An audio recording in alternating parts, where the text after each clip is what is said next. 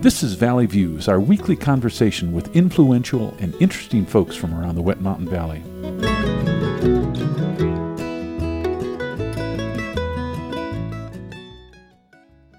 Today's guests on Valley Views are from Custer County School District. We've got Kristi Barnes, 5th grade teacher, and Brian Bills, PE and health teacher, and also the substance abuse grant coordinator. Both of them have just finished their first year. Folks, welcome to the program. Thanks for having us. Appreciate it. Thanks a lot. Let me get a bit of a backstory and why Westcliff. Brian, how did you get here? How long have you lived here?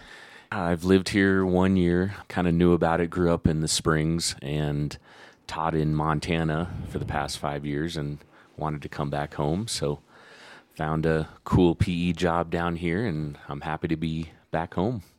Good. And Kristi, how about you?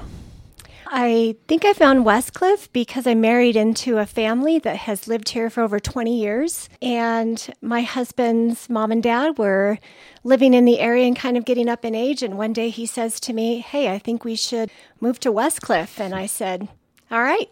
Didn't even have to think about it. And he said, "Well, why is that?" And I said, "Well, they need teachers and they're going to hire me." That's excellent. So there's 1,000 jobs out there. What led you both to school and teaching? Brian?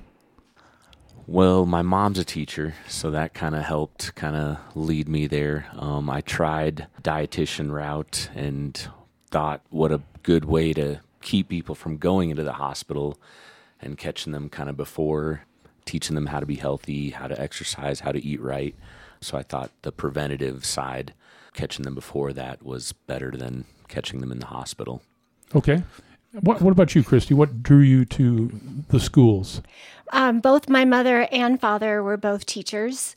My father taught history and my mother taught health and PE.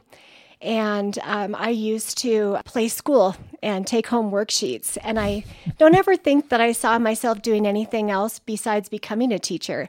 I knew what university I wanted to go to as a little girl, and I told my parents, I'm going to go to Pacific Lutheran University and I'm going to become a teacher. And well, that's what I did. And before this year, where were you teaching? I was teaching in Washington State. I actually was an educator there for 30 years in a town called Puyallup. And I thought that I would finish my teaching career in Washington State. But like I said, my family and my husband brought me here, and I don't regret it at all. And how does Custer County School District compare to the places you've taught before? So it's very similar to my last school, very small community. We're actually bigger here in Westcliff than my last community. So you don't hear that often. Yeah, no. A little surprising, but no, I like the small communities that just everyone knows each other and great kids. So it compares in that sense, but also Colorado's different than Montana. So I think that's a little change, but not a bad thing. It's been beautiful being closer to the mountains and getting a lot more biking in. So I like being down here. Good. Kristi, what differences do you see? I see immense differences from where I was teaching in Washington State. Our school district was one of the largest in the state. I believe we had 24 elementaries. My classes were 30 and above, and there wouldn't be just one of those grades. There would be multiple grades with that number of students in it. So I think the difference in Westcliff is that it's much slower paced. The kids are the same wherever you teach. I think it doesn't matter if you're in Washington State or Colorado. I think they all have the similar interests, but I definitely know that every single kid up here has some type of livestock animal or a pet. They have chores that they do before and after school. I don't want to say that that's the difference in Washington State, but I think the kids here, many of them do have a purpose and they have chores that they are responsible for. So I think their level of commitment is a little bit different. When you ask them to do something, they're like, yeah, let's do it. For instance, we went out and weeded the flower bed, and that was probably the highlight of their week when we went out and weeded the flower bed, and no one complained, and they wanted to do more. So I definitely think my first year teaching here in Colorado has been much slower paced. I know that I'm a happier teacher when I come home because the behavior problems that I have here Yes, they're here. I mean, every child has their issues when they do come to school and the things that they're struggling with, but it's just extremely different than what I was doing in Washington State. And after this now being my 31st year, I feel rejuvenated and want to go to work. Good. Thanks for sharing that. What advice would you give to a teacher considering a job at Custer County School? I definitely wouldn't stray someone from teaching in Custer County School District, but I do know that if you are just starting out in your career, it might be a difficult place to get a job, simply because we don't have many openings. We do have some, but you have to be qualified in that position. I also do know that housing up here is very difficult to find for teachers that are new to this area. And if you do find housing, it might be pretty expensive. And also, starting out, teachers do envision a certain number of dollar signs they want to see with their beginning teacher contract. And for some, Westcliff just doesn't fit that bill for them. Okay, that sounds fair. Brian, anything? Couple positives. Everyone was super friendly. We have great kids.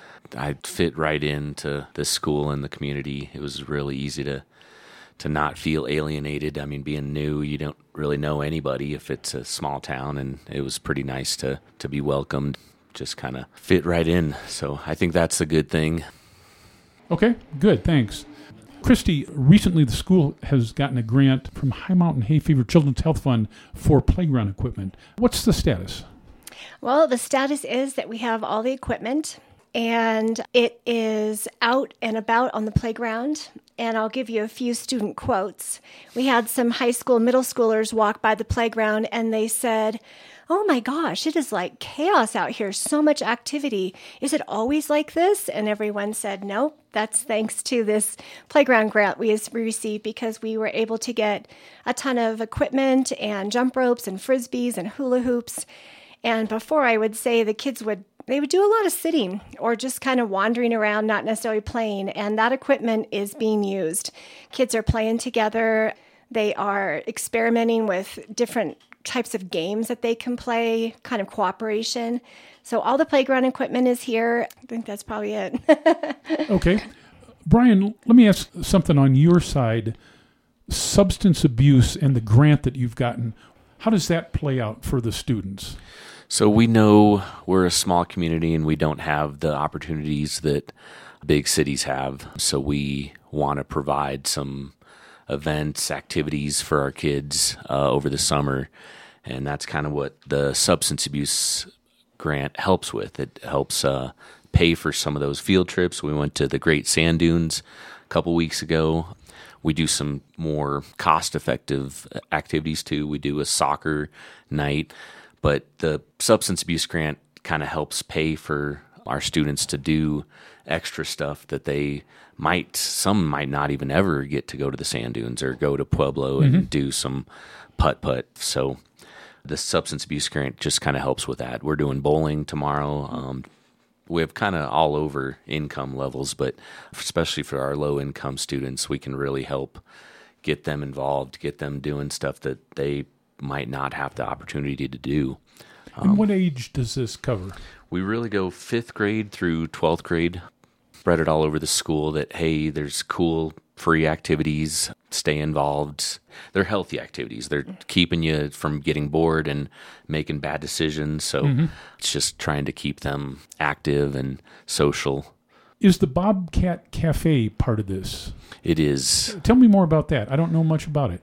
That came from our cooking competitions that we did over the school year. We did cooking competitions once a month where the kids would prepare a meal and kind of like, I don't know if it's Top Chef or one of those cooking shows where they would present them to the judges and the judges would give their positives and negatives on their meal or on their plate, and they would present it. They would grade that, how it looked. So it came from that. The cooks are awesome cooks at the school wanted to do something more through the summer, and our grant is kind of helping fund that, where they're cooking the meals, preparing the meals for lunch once a week on Thursdays, and providing it to the community for free, donations accepted. I know that Chef Jerry and Chef Jane are really passionate about getting home ec back into the schools and really teaching kids those fundamental skills that are valuable, like how to boil an egg and how to cook from a recipe. And not only is it cooking, but also math and literacy come into that too, because the kids have to do a little presentation and be very professional about it, and they really do take it on as if it really is Top Chef. So I think Chef Jerry really wanted to bring this food to the community because she does cook a mean meal. What kind of meals might we expect on a Thursday over at the school? I've heard about a Mexican casserole. Oh, yeah. She showed me like some type of a beef stroganoff type meal, but she's constantly looking for recipes that are going to be hits with the public and various ages, but also be fun for the kids to prepare that will really teach them about cooking in the kitchen. Okay. So, Brian, how long does the Bobcat Cafe go on? So the Bobcat Cafe is all through June, Thursdays, and again, it's free for the community, donations accepted. Okay. I know my son, when he was in college, worked back of the house in a fancy Italian restaurant, and he's never been afraid of the kitchen since. That's a great opportunity. Kristi, let me ask you about ukuleles, near and dear to my heart, a subject I know pretty well. This might not be your bailiwick, but I understand Elizabeth Goddard is doing ukuleles with intermediate students. She is. She also obtained some money from the High Mountain Hay Fever Children's Health Fund and was able to get some pretty durable ukuleles to work with our intermediate kids on. And she was able to start that as well as introduce a few songs into our summer program that we had. And the kids played Baby Shark on the ukulele, and that was quite a popular hit. But what she is also doing is getting involved with the High Mountain Hay Fever Hay Seeds program. She's really trying to make a connection between the ukuleles that she is working with the kids to get them involved in coming to some of those clinics where they can learn how to play instruments and maybe if they want to and don't feel too nervous, perform for the High Mountain Hay Fever Bluegrass Festival. Heidi Claire Lambert is riding herd on that, and it's always a fun time. Under full disclosure, I am on the board of High Mountain Hay Fever myself. Kristi, as we run short of time, what else is going on in the school? Maybe a specific question. Are kids in summer school this summer? Yeah, specifically right now, I think we have about 40 kids and about 8 dedicated teachers that are there instructing the kids on summer school to get them either caught up with credits or just caught up for the next grade that they're going to be going into. And I've stopped by there a few times, and the kids look like they're having fun. They've been out on the playground playing with that new playground equipment. So it's not all work. There's a lot of fun that goes into summer school as well. Good. And if there's somebody out there in Radio Land who thinks they might want to volunteer, are you looking for those sorts? Yeah, we sure are looking for people who might want to come in and volunteer their time with the Bobcats in the Custer County School District. I think that we've kind of gotten away with that with some of the restrictions that we've had with coming into a school, but we're open. If you have a talent or a real dedication that you would like to come in and share with our staff or even our students, we're looking for you. Great. And Brian, what are a few programs on the horizon? We're doing tennis over the summer, mini golf, laser tag, batting cages. We're going bowling. So yeah, the biggest way to get involved in these Bobcat activities are to contact the school. We have a great calendar that kind of keeps up with that. That is the best way to do it. Okay. Folks, thanks for stopping by. Thank you, Gary. Appreciate it. Thanks a lot. We've been visiting with Kristi Barnes, 5th grade teacher at Custer County School District, and Brian Bills, PE and health teacher. He is also the Substance Abuse Grant Coordinator. My name's Gary, and we'll see you next time on Valley Views. You've been listening to Valley Views on KLZR 91.7 FM. Valley Views airs Tuesdays and Thursdays at 7 a.m. and 4 p.m., and again on Saturday morning at 10 a.m. Send your ideas and comments to comments@klzr.org. Valley Views is produced by the volunteers of KLZR 91.7 FM. I'm walking on a rainbow with my feet on solid ground.